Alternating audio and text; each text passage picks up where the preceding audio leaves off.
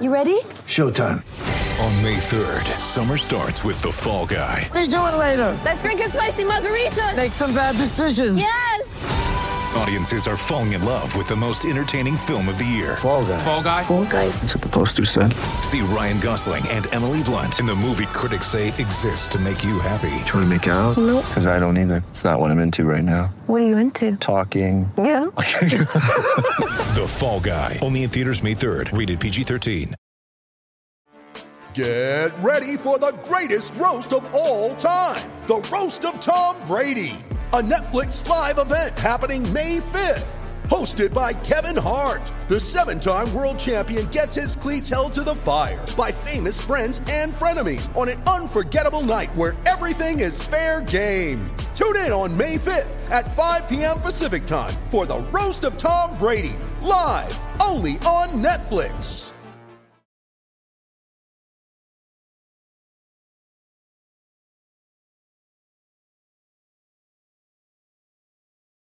Welcome, everyone, to another episode of the Wine and Gold Talk podcast. I am your host, Hayden Grove, joined by our Cavaliers beat reporter, Chris Fedor, who is back home in Northeast Ohio after traveling with the Cavs to D.C. after their big win, before their big win the other night against the Wizards. And Chris, I don't mean to get into it too quickly, but I thought, just the way that they played the last couple of games and things are kind of changing with this team. I don't know if you see it. Maybe I'm just, seeing it from a different lens, but you look at the box scores every night and it's not so much Donovan Mitchell just dominating anymore. He's kind of actually struggled. Other guys are starting to step up. And, this thing is starting to change a little bit for the Cavaliers, at least in my estimation. Well, I think there are a couple of things, Hayden. I think first off, all the players talked about it last night following the win against the Wizards, and JB Bickerstaff talked about it as well. The loss against the Miami Heat, that was a game that the Cavs wanted. That's a game that the Cavs were looking to make a point. They were at home. They were playing against a playoff team, and they thought they were ready for that level of matchup. And then at the end of the game, they didn't perform well in the final couple of minutes. Their offense went stagnant. And Miami made a few more plays than the Cavs. But that's a game that the Cavs felt like they should have won. Following that game, JB didn't like some of the questions that were asked to him. He didn't like some of the tone of the questions, including the question that I asked him about their record in close games and why they continue to struggle in late game situations. So following that game, he huddled the group together and they had that, I don't want to call it a team meeting because that's not right, but like a state of where the team was at type conversation. And that's the day that he told them, hey, block out the negativity. There's a lot of noise around us right now, but let's focus on the positives. Let's look at the fact that we're one of 7 teams that has won 30 games. Let's look at the fact that we're a young team that's still trying to figure things out. Haven't had our full lineup, but for a handful of games. And let's focus on those kinds of things that we have already accomplished. And for a young, growing team to be where we are, it's a really, really good place. And we're probably ahead of where a lot of people thought we would be at this point. We're probably ahead of where we thought we would be. So since that loss to Miami and since that conversation between them and JB Bickerstaff, the Cavs have talked about having a different level of focus. They've talked about having a different level of intensity. And I know a lot of people are going to point to what happened in the Memphis Grizzlies game where Donovan Mitchell and Dillon Brooks got into it and Donovan's teammates had his back. And it was something that they could rally around. And it was a moment that galvanized the group. But everybody that I have talked to in the organization, players, coaches, executives, they say that Miami loss at home really changed things for them, and it brought things into a clearer perspective. So that's part of what has happened. I do think you notice a different level of focus, intensity. I think you do notice just a different spirit around the team over the last 3 games. But there are 2 other layers to this as well. They have set a rotation of 8 to 9 guys, and Kevin Love is not part of it. Yep. And Kevin Love was in the midst of the worst season of his career, and there were a lot of numbers pointing to them being a much better team with him off the court as opposed to on the court. So giving those minutes that Kevin was getting and not really performing all that well with, giving those to Dean Wade, I think has helped. Ricky Rubio being closer to the guy that we saw at the beginning of the season last year, although he's probably not going to get to that level for the remainder of this year, but getting close to that kind of guy and running the team and dishing the ball and organizing the offense. I think that's part of this as well. And the Cavs knew once they got out of January, which was incredibly grueling, and it wasn't excuse making, it was an incredibly grueling month of January for the Cavs. They knew once they exited January, things were going to lighten up a little bit when it came to the number of road games, when it came to the caliber of opponent that they were going to be facing, when it came to a bunch of different factors. And I think that has contributed to what we're seeing now with this 3-game winning streak as well. You mentioned Kevin Love. It kind of all started going downhill with the thumb. Is this something where he could get back into the rotation, or is this something where they're just going to kind of keep it the way it is, going forward? I would be surprised if he got back in the rotation when this team is the way that they are right now, which is pretty close to full strength. Yeah. There just isn't a place for him. And I think part of it is they want to see Dean Wade and see what he can provide. Part of it is Dean Wade has performed better than Kevin. And part of it is JB Bickerstaff prefers a tight 8 or 9-man rotation, Hayden. So if you think about it, we know the starting 5 for this group. It's going to stay the same. It's Darius Garland, Donovan Mitchell, Isaac Okoro, Evan Mobley, Jarrett Allen. Until JB feels like there's a reason to change that starting lineup, until he feels like Isaac Okoro's not giving him in that starting group what he wants from Isaac, that's going to be it. And then you talk about the bench. As long as Caris LeVert is here and not traded, he's going to be a fixture of the rotation. Dean Wade is as well, and Ricky Rubio is. So there's your 8. And then the 9th guy is probably going to be between Cedi Osman, Lamar Stevens, based on what the Cavs need from that particular spot on a given night in a certain matchup. And I just think at the way that Kevin was playing, following the thumb issue, I don't think there was any way that JB could honestly look at the team and say, I'm going to keep rolling Kevin Love out there over Dean Wade. Or I'm going to keep rolling Kevin Love out there over Cedi Osman. Like, if Dean gets hurt, right? If Cedi gets hurt, if something happens to one of the mainstays in the rotation, then I think that cracks the door open for Kevin as well. For him to get another shot and maybe show that he can be more effective and maybe show that he's further removed from the thumb injury. But right now, there's just no way, based on the way that Kevin was playing, there's just no way that JB can justify using him over the other guys. Right. It makes sense. It does. You mentioned trades and we are a couple of days away from the trade deadline now. It's on Thursday. The Cavaliers have been, very long rumored to kind of be active in this trade market, but the closer we get, it doesn't seem like there's all that much chatter. I mean, yes, Caris LeVert is a name to think about, but it doesn't seem like the return on the return on what they're going to give away is going to be what they want. So what are you hearing ahead of the trade deadline? And is this Cavs team going to stay pat as it goes forward? So to your point about there hasn't been a lot of chatter around the Cavs, part of that is by design, right? They are a team that likes to operate under the radar. They are very, very guarded with everything that they do in this organization. And the information that we get, the collective we get when it comes to the Cavs is very, very difficult to get, which is one of the reasons why it pisses me off so much when people just don't attribute things properly, because this information is not easy to get when it comes to covering this team. They're very, very cognizant of trying to stay below the radar and make these stealthy moves and not reveal whatever plan it is that they have. So that's part of it. I think that's one of the reasons why you don't hear as much about the Cavs as you do like the Lakers or the Jazz or Brooklyn Nets or some of these other teams. It's just the way that the Cavs like to operate. Beyond that, I mean, like, there is a reality of what they can do at this year's trade deadline. The biggest move that they've made is Donovan Mitchell, and there's nothing that they're going to do that's going to top that.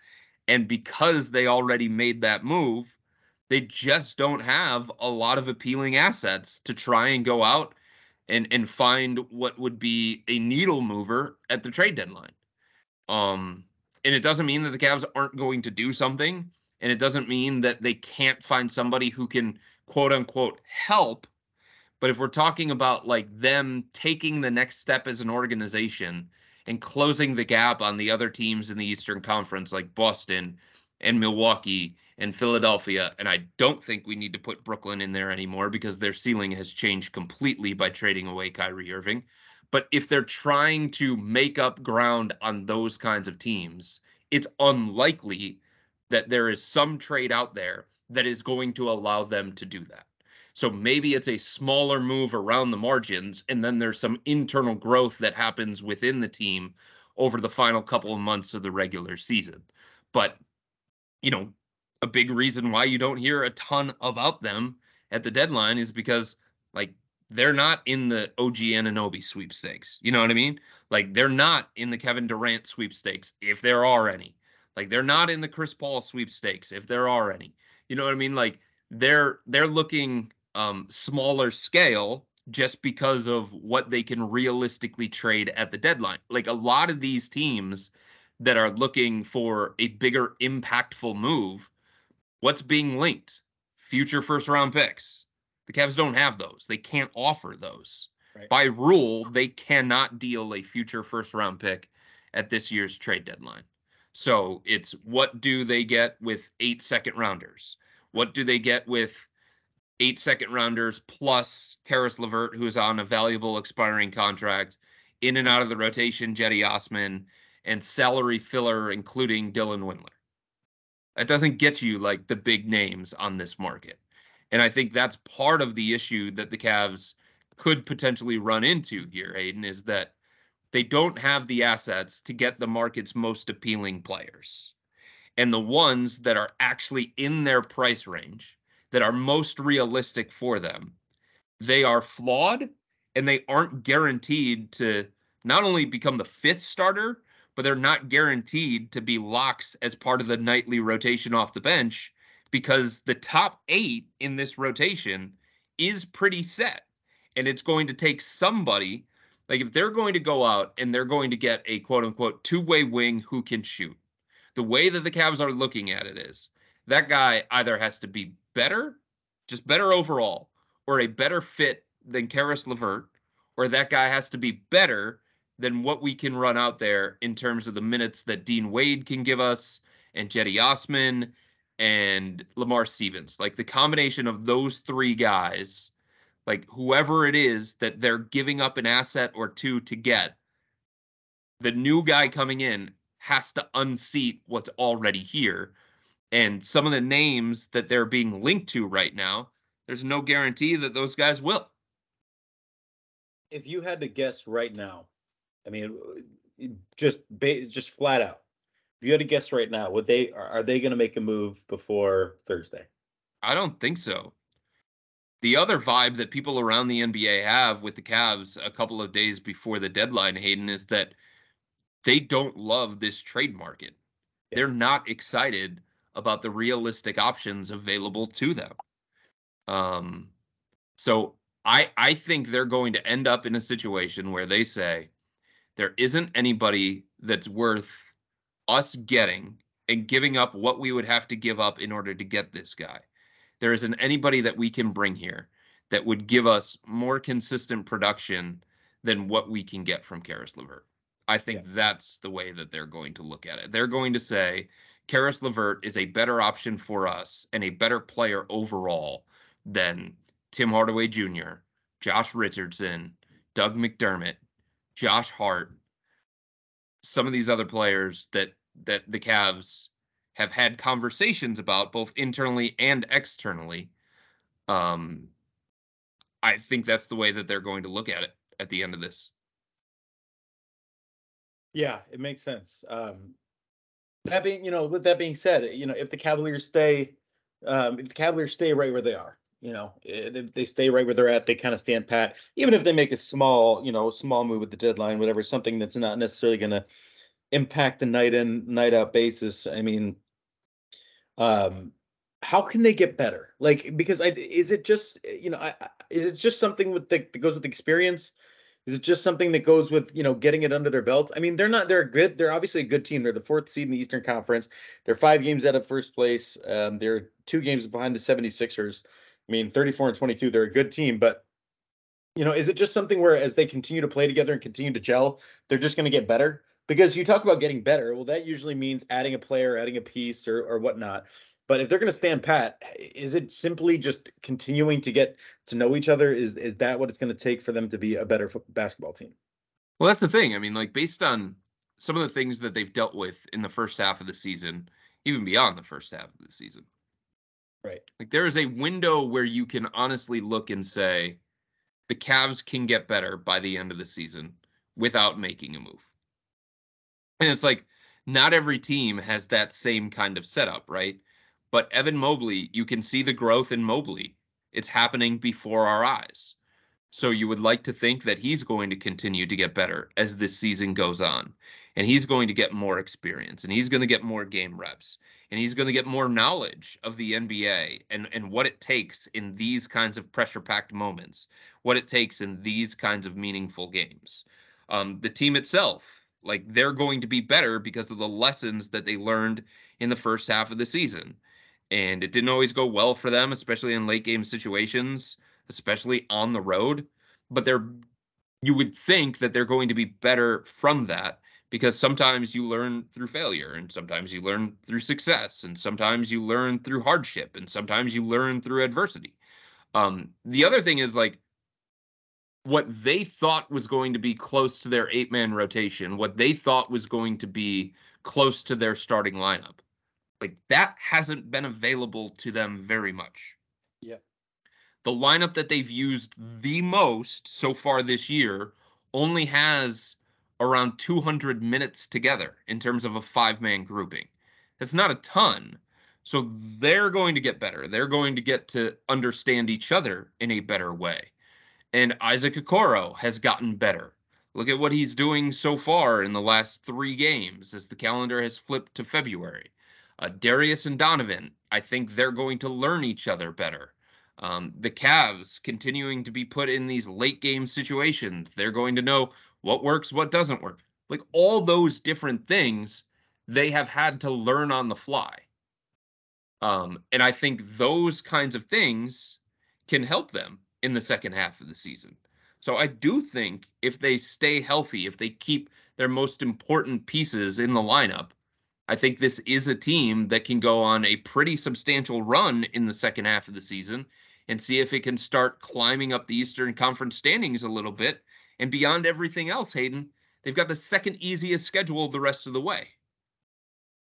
Yeah, that's huge. That's absolutely huge. And you mentioned the injuries and you mentioned things, Donovan Mitchell over the last couple, weeks after kind of dealing with the groin issue has definitely fallen off in terms of production a little bit. Do you think that it's about the groin, it's about the injuries, or kind of maybe a middle, he played so well, maybe a regression to the mean, or, is this something that just this happens and he's going to pick it right back up? He doesn't look right. And the other night, following a game against the Indiana Pacers, we're in the locker room, and I say to Donovan, and he was in front of a camera at this point, so his answer is probably going to be different in front of a camera. I say to Donovan, I said, "How are you feeling physically right now?" And he said, "Great." And as soon as the camera left, he winked at me and he patted me on the butt. So I think that tells you all you need to know. He has had a heavy burden on him for a majority of his career, right? And at times this year, it's been a heavy burden as well because of all the things that the Cavs were working through, because of all the injuries that they're dealing with. And groin issue is tough for somebody like him because it's about explosiveness. It's about change of direction. It's about speed off the dribble. It's about change of pace. And think about how many different times he spins into the lane, right? Or he stops on a dime and dribbles it between his legs for that step back three-pointer. Like all those different things, you're going to feel those maneuvers when you're dealing with a groin injury or a hamstring injury or something like that. So I think you just have to look at his shot chart right now, Hayden. Since coming back from that groin issue, he's not attacking the paint as ferociously as what he did. And yeah, some of it is the defense is making adjustments and they're loading up to try and stop him and keep him out of the paint. And some of these defenders that he's playing against are being really, really physical against both him and Darius Garland. So that's always built in. There's natural adjustments that opponents are going to make once a guy does something in the first 40 plus games of the regular season.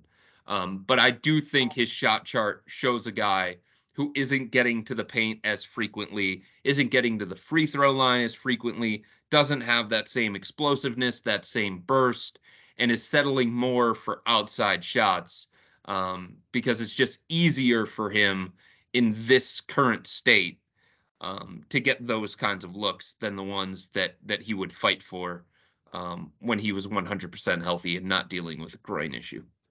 Yeah, I mean, over his last 10, he's averaging, he's played in 6 games, averaging 30 minutes, 37%, 37.9% from the field, 32% from 3-point range.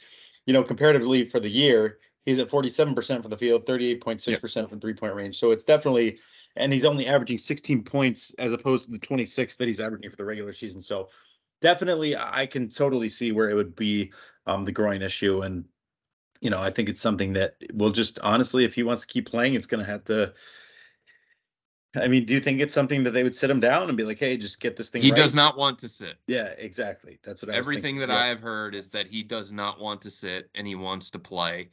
And I asked JB Bickerstaff last night before the game against the Wizards, I said, hey, look, this is a back-to-back.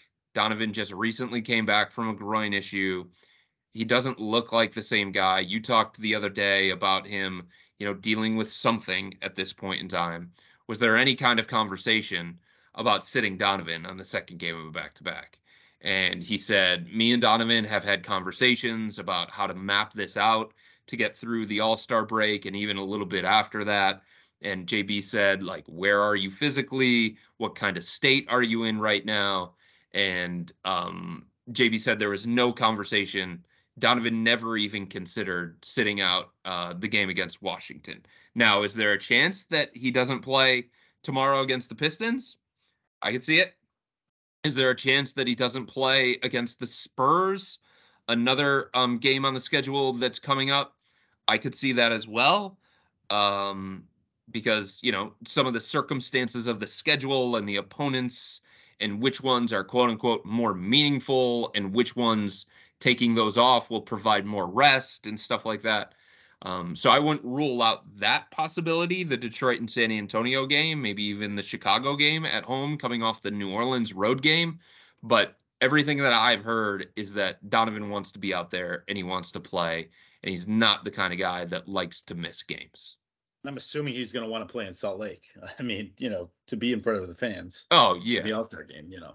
And look, I mean, like, I don't know this because I didn't ask him specifically about this, Donovan, but Washington, D.C. is Donovan's third home.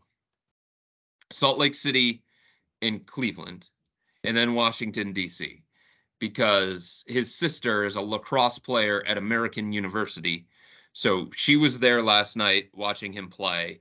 His mom was there last night watching him play. And I think he just, like, this is the only visit that the Cavs were making to Washington, D.C.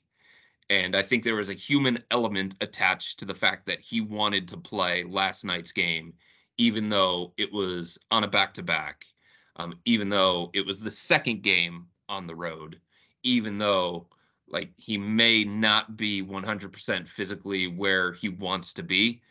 Like, the element of that game being in Washington, D.C. I think played into him wanting to play last night. Yeah, that's fair.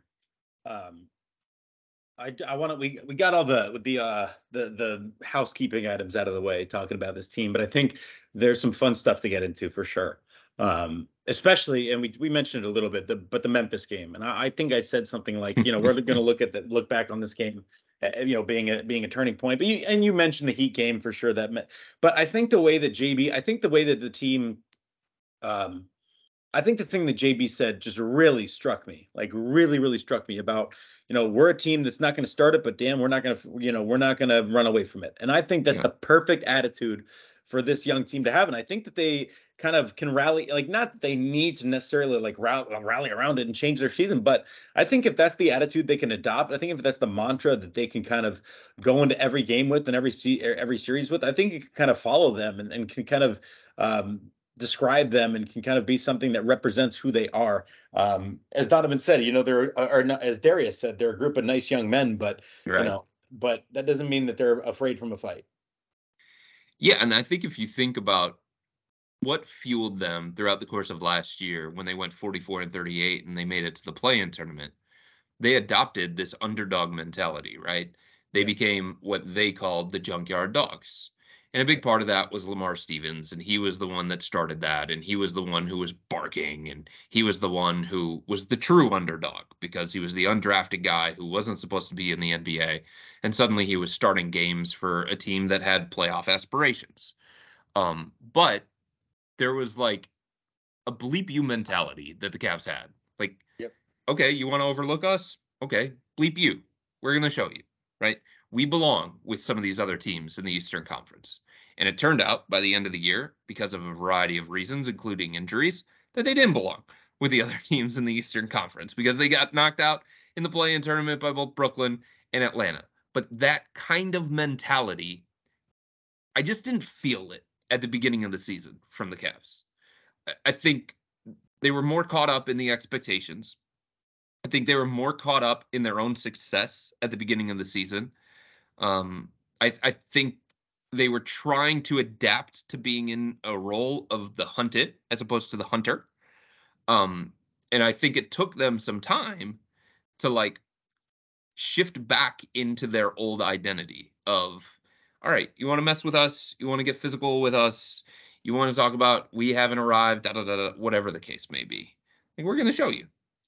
We're going to stand up for ourselves. And I think there were people inside the organization, Hayden, including JB Bickerstaff, that were wondering, like, at what point is enough going to be enough for this group?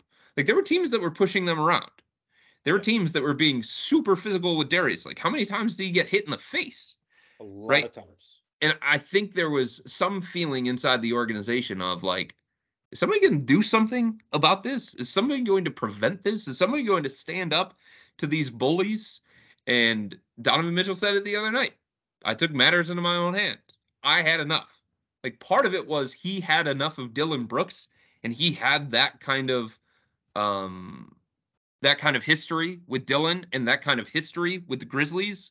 But like, to see Evan Mobley get in there, to see Jared Allen and Darius Garland and some of those other guys get in there too, I think that was a really, really important moment.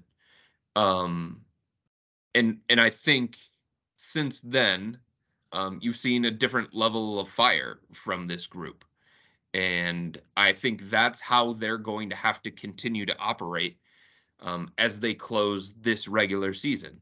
With that kind of bleep you mentality, we're not going to back down from anybody.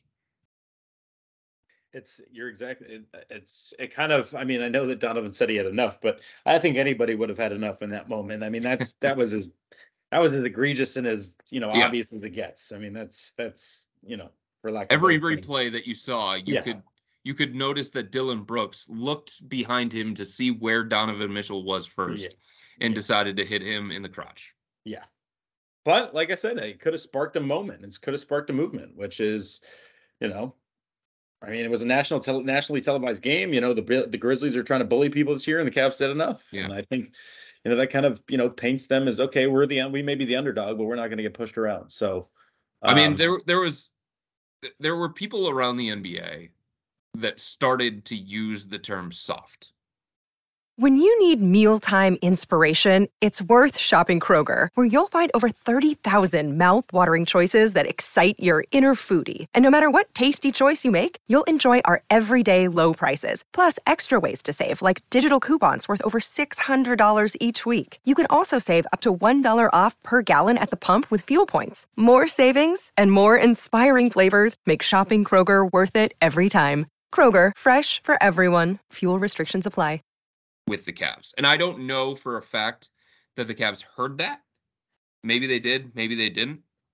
But they were gaining a reputation of being a little bit too flashy and a little bit too soft, which was surprising given what they were last year and given the fact that they're number one defense in the NBA. Like, you don't become that if you're soft, but that was their reputation.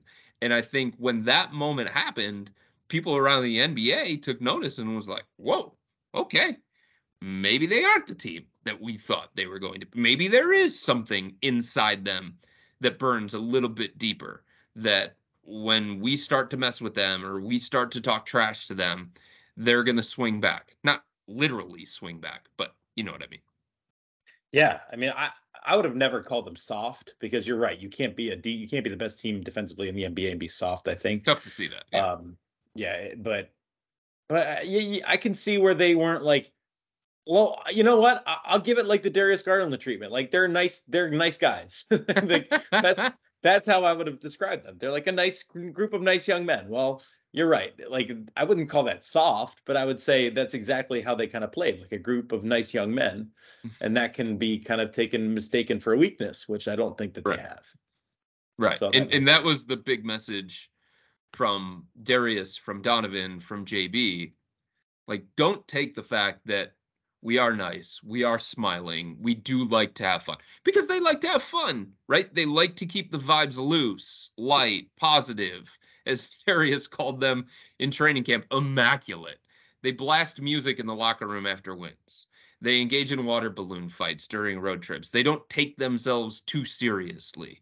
So like, those kinds of things that they do can come across as like, hey, this is a cheery, youthful team that's mild-mannered and unassuming and all those different things. But as JB said, like, don't take that for us being weak or us, running from these situations that we're going to be in when we play against these physical opponents, when we play against these teams that want to prove something against us for one reason or another. As you mentioned, Chris, the Cavaliers are currently going to play the Detroit Pistons in their next matchup.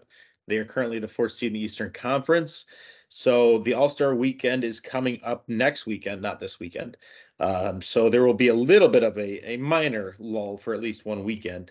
And then the quote-unquote second half of the season, which is not really the second half of the season at all, because there's 56 games already that have been played. At the we can call it kind of the halfway mark. I mean, where are they at? Like you said, JB said they're better than they thought they'd be. That's kind of what I would say. I'd say they're better than we thought they'd be, and they're better than maybe even we expected them to be at this point. I think they've done a good job with everything given, and they're going to continue to learn and grow. I think, Hayden, they're exactly where they should be. Yeah. And we've talked about this a lot on the podcast, and I wrote a huge column about this as well, that everything with a young team, and they still are a young team in terms of experience, everything requires perspective. The Cavs recently did a study going back to 2011, and I wrote this in a piece. 2011, going all the way back to the two finals teams, both in the East and the West. And the study showed that the average age of players on those rosters, 28 years old and about 8 years of experience. With this Cavs team, only 5 guys fit that profile. And one? Is it one? It's only one. No, 2. And only 2 are in the every night rotation. Karis LeVert, and Ricky Rubio. Other than that, like, yeah, Robin Lopez has been there. He's seen a lot throughout the course of his career. Raul Neto, same thing. Kevin Love, obviously a champion, knows what it takes, knows what it looks like. But 3 of those guys who fit that profile with this group, they're not even playing big minutes. They're not even key contributors for this team. So when you have a young team, you have to give them some room, even with Donovan Mitchell, even after the trade for Donovan Mitchell and everything that they gave up in order to get him. You have to give a young team room to make some mistakes. You have to give a young team room to fail. You have to give a young coach like JB Bickerstaff room to figure things out as he goes. He's going to make mistakes, and the players are going to make mistakes. But you can't lose perspective on what this team is, who they are. And we talked about this on the last podcast. They aren't Milwaukee. They aren't Philly. They aren't Miami. They aren't the Boston Celtics. Their clock is not ticking as fast as those teams. Like, there is a runway for the Cavs to become better than those teams. And they can become better than those teams organically with more reps, with more experience. So, yeah, there's been inconsistency. Yeah, they've struggled on the road. Yeah, they've struggled to close out games. JB Bickerstaff hasn't been perfect when it comes to finding the right lineups and the right combinations. But, like, to me, everything that they have gone through this year is normal. Brooklyn has gone through it. Memphis has gone through it. There isn't a team in the NBA that hasn't gone through some of the same things that the Cavs have gone through. And for them to be here where they are, despite everything that they've dealt with, 34-22, 4th in the Eastern Conference. Like, did anybody think coming into this year that they were going to be better than Philadelphia, or they belonged on a different tier than Philadelphia, or even the same tier as Philadelphia? No. And you could say the same thing about Boston and Milwaukee. So they are, like, Brooklyn was a complete wild card coming into this year because you knew that they could potentially implode, and maybe the Kyrie decision to request a trade has led to that. But coming into this year, I didn't say, and I don't think there were too many people that said, yeah, the Cavs are on the same tier with Boston, Milwaukee, Philly, and Brooklyn. I think everybody, including myself, said they are a tier below those teams because they haven't accomplished as much as those teams, because they don't have the same level of experience, and because there are things that they need to learn that those other teams have already learned. And I think that's played itself out. Yeah, I think you're exactly right. You know, I think patience is sometimes the hardest thing for fans and for, you know, people watching the team and all that, but you need it. Because like you said, there's a runway, there's an opportunity for this team that, you know, they're on the rise. They're not falling, which is definitely important. And it kind of, you know, yes, you see the overreactions, you know, to bad losses and whatnot, and that's kind of, you know, the nature of the beast. But yeah, but I think that the vibes are, as you said, immaculate. Maybe not immaculate, but the vibes are very good with the Cavaliers team going forward. Yeah. And they have been throughout the course of the season. And like you said, yeah, there are moments, you know this, you've been in locker rooms many, many times. Yeah. When there's a stinging loss and it's immediately after that loss, guys are going to say things that come across a little bit worse than if they were given 45 minutes to an hour or a whole day to try and regroup and gather their thoughts. You know, you say things in the heat of the moment that sometimes maybe goes a little bit too far. Like, I don't think JB loved some of the comments that were coming out of his own locker room after that loss against Miami. I obviously don't think that he liked the questions that the guys were being asked, but, you know, Jared Allen was talking about taking steps back, and Evan Mobley was talking about taking steps back, and Donovan Mitchell was saying, we've got to figure it out. At some point, we can't be talking about learning, and we can't be talking about lessons. And I think those comments also bothered JB a little bit, saying, like, hey, look, guys, like, we're okay here.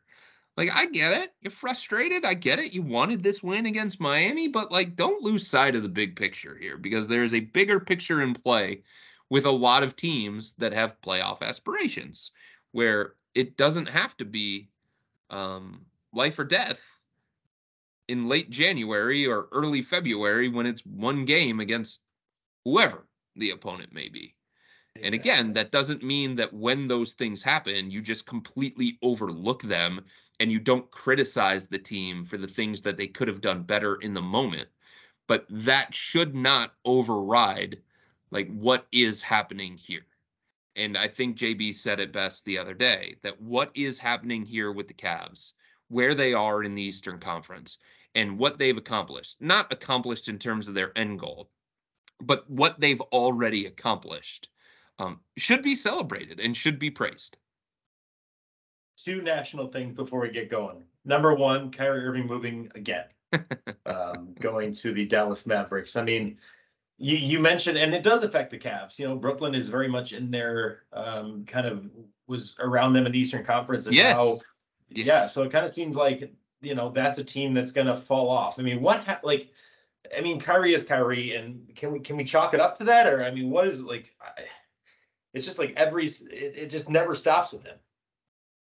No, it doesn't. I don't think it's going to. At the same time, like, this is an 8-time All-Star. This is an NBA champion. And however you feel about Kyrie the person and some of the things that he has done off the court and whether his style contributes to winning at the highest level, like, that's fine. You can have that opinion. There's enough evidence to support that. In saying that, Brooklyn was trying to get him to sign the kind of contract that you do not ask 8-time All-Stars to sign, period. Yeah.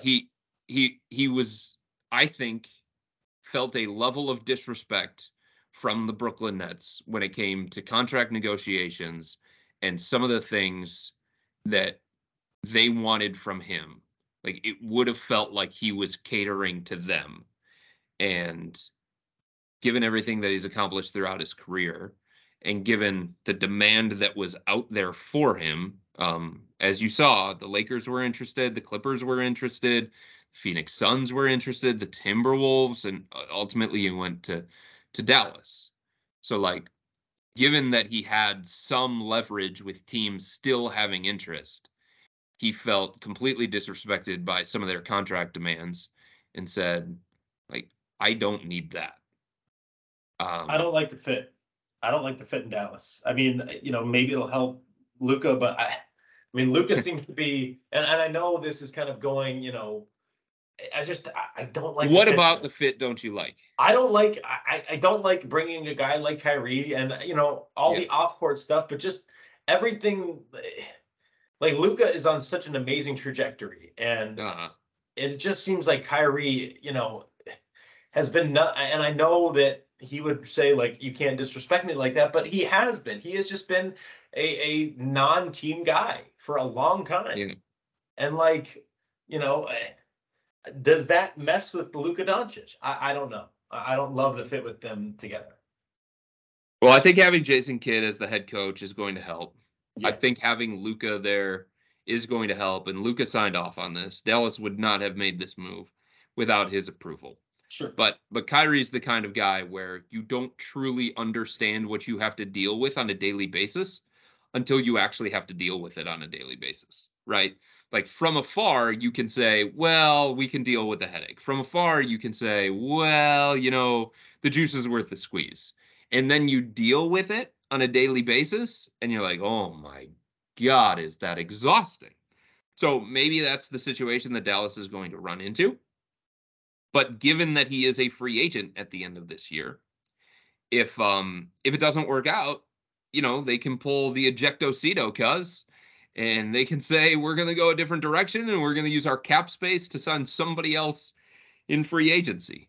So I'm I'm intrigued, because I think it's going to be like a ridiculous offense to try and defend for opposing teams. Oh, and I also think stylistically, and I'm not saying that Kyrie and Jalen Brunson are exactly the same. I'm not. But there was a missing element to Dallas's offense. They didn't have enough shot creation. They didn't have enough playmaking. They didn't have enough guys to take that burden off of Luka. And Jalen Brunson was the guy who did that last year. And it worked with Luka and Brunson. So stylistically, Like, I think there's enough possessions in a game, and I think Luka and Kyrie are going to find a way to play off each other at that end of the floor. Defensively is where the questions are going to arise. And maybe, Hayden, it's a situation where they're just going to outscore the crap out of teams, and their defense isn't going to matter. Maybe. But Luka, Kyrie, and Christian Wood on the same team, like, teams are going into those matchups against Dallas with a bib on because they're drilling so much. And they just traded away their best perimeter defender in Dorian Finney-Smith. So they could make other moves before this deadline is up. But for Dallas, with a ticking clock and always thinking about Luka and trying to show him that we're doing everything possible to win, I understand the risk that they were willing to make. Because I think this speaks volumes to somebody like Luka. Even if it doesn't work, it shows him that they are, quote unquote, all in and trying to take advantage of his prime years. That's true. Like I said, I'm very intrigued. I'm very intrigued as well. I just don't know if I like the fit. But again, offensively, it will. I think you're right that it'll work in that regard. I just think there's some other things at play. But you're right. They could just character and personality conflicts. Yeah, I get that for sure. Yeah. And again, but like you said, what'd you use? Ejectocito. Ejectocito, cuz. Yeah, exactly. That's what they can do. We cannot leave this podcast without talking about probably the biggest news in the NBA, potential news in the NBA. LeBron James, 36 points from eclipsing Kareem Abdul-Jabbar's all-time record, scoring record in the NBA. And LeBron's going to do it in less games. And he is going to have a chance to do it tonight against the Oklahoma City Thunder. And then he'll have a chance, if he doesn't do it tonight, who do they play next? The Milwaukee Bucks, I believe. Milwaukee Thursday. Yeah, on Thursday in Los Angeles. So LeBron James, 36 points away. I mean, it doesn't ever get exhausting talking about LeBron's greatness and just his longevity. But it does kind of get difficult because you don't know what more you can say. I mean, just, and I know that there are Michael Jordan people and that's fine, but I just think what LeBron is doing literally at this point has never been done before. It's never been done before. And he continues to defy the odds and continues to, just be incredible at the age and the point in his career. I mean, 20 years in and he's still dominant. And I know so much of the conversation is about passing Kareem for the all-time scoring thing, but I think it's the fact that running parallel to that is that he just moved in fourth place all-time in the assist lead. Right. Like, are you kidding me? Like, for somebody to pass at that level, see the game at that level, and still be able to go down as the all-time leading scorer, like, it just shows that he is Halley's Comet. It just shows that he is one of one. There's a reason why Chosen One has been attached to him and it's tattooed on his body. Because, like, that to me, to be the all-time leading scorer and one of the greatest passers of all time, like, I don't want to say that usually you have to choose one or the other. But to get to that level of scoring and that level of passing, I don't know. That's incredible to me. And I'm with you.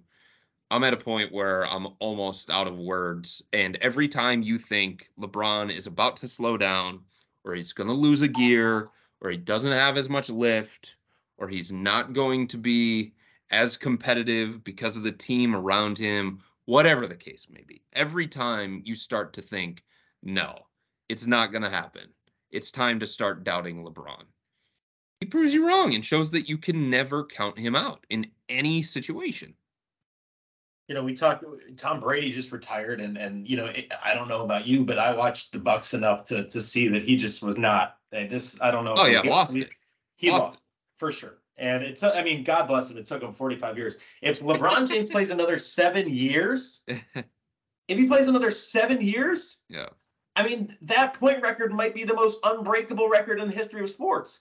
Yeah, that's the thing, right? Like, he's not just going to barely surpass Kareem. Like, No. he is going to shatter that record. And that record had been held since 1984. And there were people in the NBA that were like, I don't know, that one might be untouchable. And for LeBron, like, it's not just, okay, I'm going to get 100 more points or I'm going to get 200 more points. I'm just going to barely pass it based on longevity and based on extending my career for as long as possible. Like, this isn't just somebody like playing out the string and just adding numbers on top of numbers. Like, this is somebody who remains in the MVP conversation. This is somebody who is starting all-star games. This is somebody who is still at the peak of his career.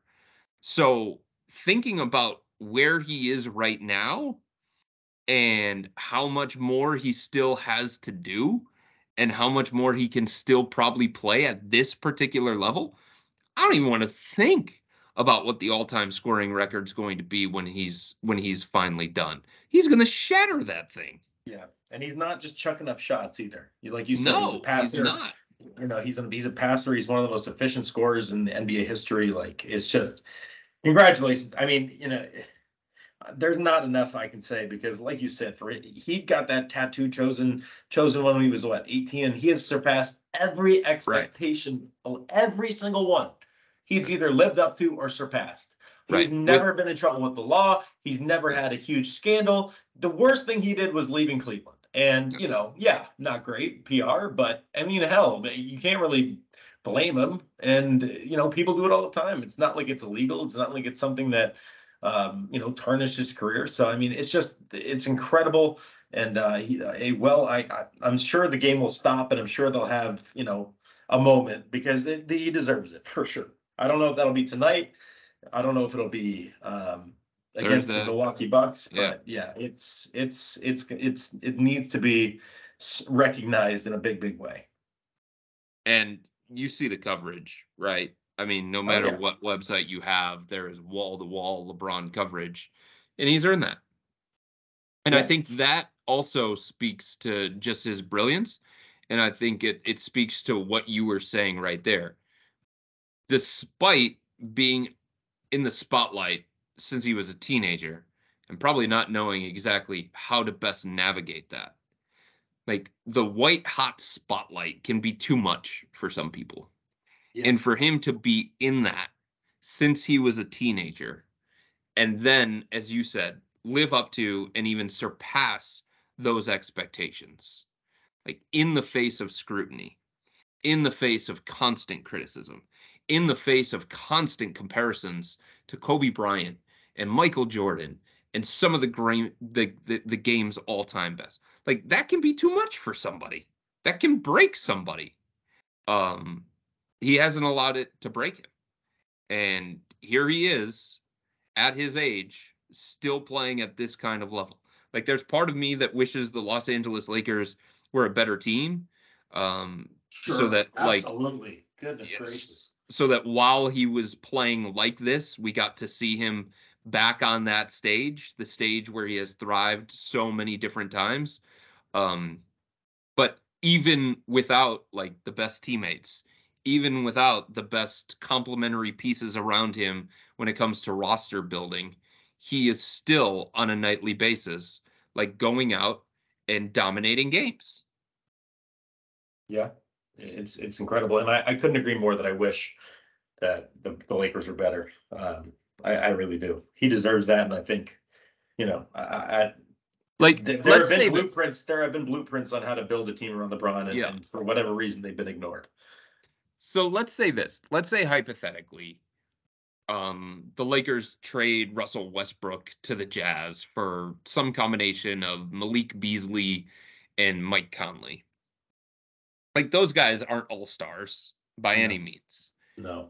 But like, if you got LeBron to the 6th seed in the West, which, yeah, I know it sounds ridiculous because the Lakers have had big-time struggles and they are currently 25 and 29.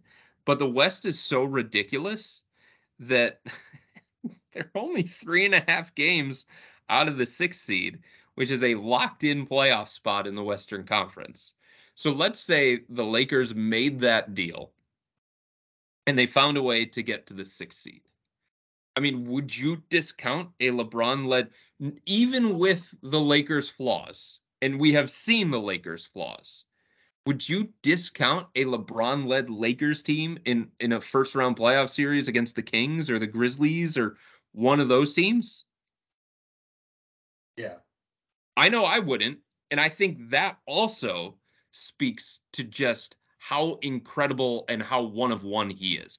How many other players, individual players, would you say, despite the flaws of the rest of the roster, if that dude finds a way in the playoffs, like, I'm not going to bet against him, even though the team that he's up against in a 7-game series is clearly better than his team? How many other guys do you say that with? None. Maybe, 0. Yeah, I mean, maybe Durant, but I mean that's maybe. Maybe, maybe exactly. No, he is one of one, and will forever be one of one. And you mentioned that we have wall-to-wall coverage. Cleveland.com. We will have plenty of coverage. We've had a lot of stories from a lot of different people, and part of my assignment for the social team tonight is to watch the game and to be ready to potentially post about the breaking news. So yeah, we will be one of those national outlets that covers LeBron, because not only does he have the Cavaliers tie, but he is Northeast Ohio's very own. So we definitely will be on the ball. All right, Chris. Otherwise, glad you're home. Glad you're doing well. Spend some time with your family, and we will talk to you soon. Sounds good, brother. All right. I don't know if you'll be watching. Are you going to watch the game tonight? Are you going to be tired, or what's the? Oh okay. God, I mean, you're on the road. I don't know. I was thinking maybe get some rest. No, man. Like, this is one of the most incredible feats in NBA history. And it's a guy that I was fortunate enough to cover for a number of years and still, to some degree, cover and have a relationship with. So this is not something that I'm going to miss. This is something where I'm going to be tuned in. I'm going to be ready to go. Anytime I get an opportunity to witness any kind of history, sign me up. Yep, I'm with you right there. I am definitely been lucky for sure as well. Be around him and to get a sense of that, what he's about. So we'll be watching for sure. And I hope you will too out there. All right, everybody. Thank you for joining us. Again, head to cleveland.com/Cavs for all of Chris's great coverage. You can sign up for Chris's subtext, which is insight, analysis, and news sent straight to your phone before Twitter or anywhere else. That's going to be $3.99 a month, a 14-day free trial. All you got to do is go to cleveland.com/Cavs. Click the blue banner at the top of the page, and you will be directed to Chris's subtext. Again, $3.99 a month, but you get a 2-week free trial. Good time to do it with the trade deadline coming up. I always say this, and it's always true. What better time than right now? Because it is always true. What better time than right now to sign up? I mean, there's always something going on in the NBA. There's always something on the horizon. So what better time than right now before Thursday's trade deadline to get that done? All right, everybody, we appreciate you. Thank you for listening to this episode of the Wine and Gold Talk podcast. Again, go to cleveland.com/Cavs for all of Chris's great work, and we will talk to you soon. Have a great one.